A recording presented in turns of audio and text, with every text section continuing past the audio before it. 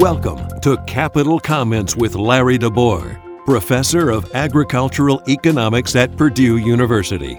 Capital Comments offers timely insight and commentary on public policy issues related to state and local government in Indiana, as well as national economic policy. You can find text and podcast versions of Capital Comments archived at www.agecon.purdue.edu/crd/localgov. And now, here's Larry DeBoer. Hi, I'm Larry DeBoer, and this is Capital Comments for June 2018. Our topic this month, shedding light on lit. Indiana has used local income taxes since 1974, but in 2017 we made big changes in how they work. There used to be 3 or 7 or maybe 13 different kinds of local income taxes, depending on how you counted. We called them by their acronyms, CAGIT, COIT, CEDIT, and LOIT. It got really complicated. Then last year we combined them all into one local income tax, which we're calling LIT. So, how's that working out for us?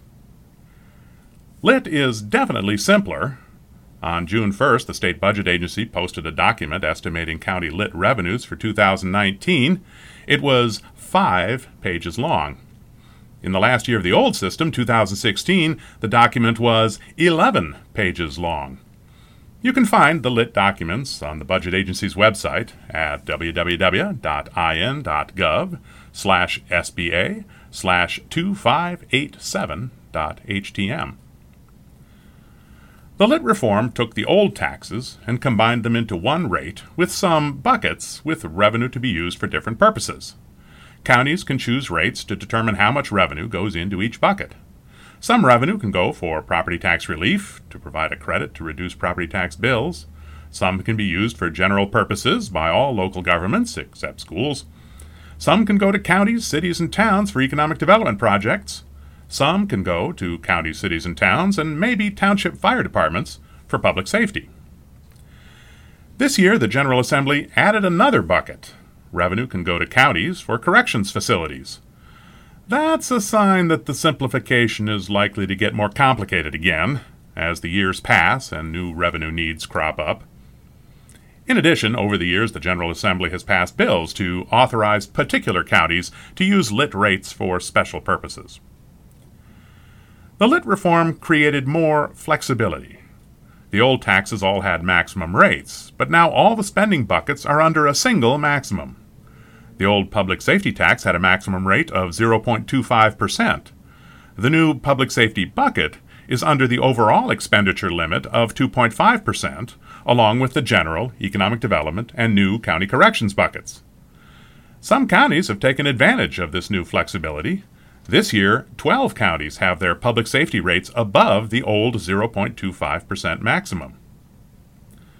In total, 18 counties increased their LIT rates in 2018. 3 counties rearranged the amounts going into each bucket without changing their overall rates. 1 county reduced its LIT rate.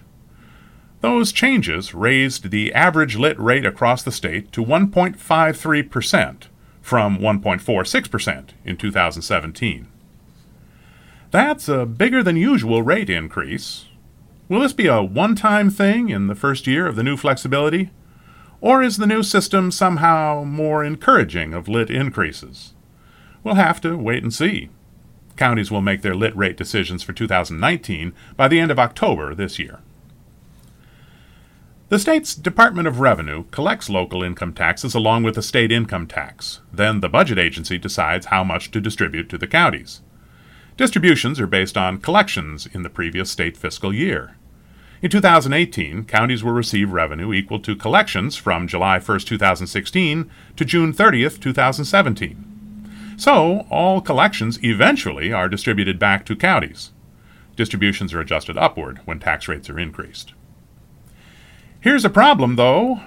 When the economy expands and collections increase, current distributions will always be less than current collections. The difference accumulates in each county's LIT balance held by the state. If the expansion goes on for a long time, balances could get really large. So, when balances exceed 15% of regular distributions, the state makes a special distribution, clearing out balances above 15%. This year, 22 counties will receive special distributions, and the state estimates that 39 counties will receive special distributions in 2019. The state also estimates that 10 counties had negative balances in their lit accounts at the end of 2017.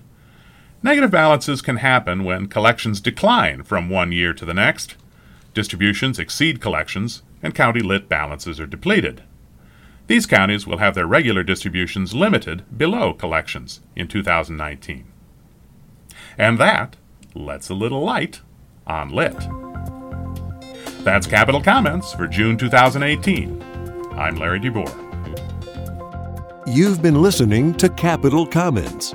You can find text and podcast versions of Capital Comments archived at www.agecon.purdue.edu/crd/localgov.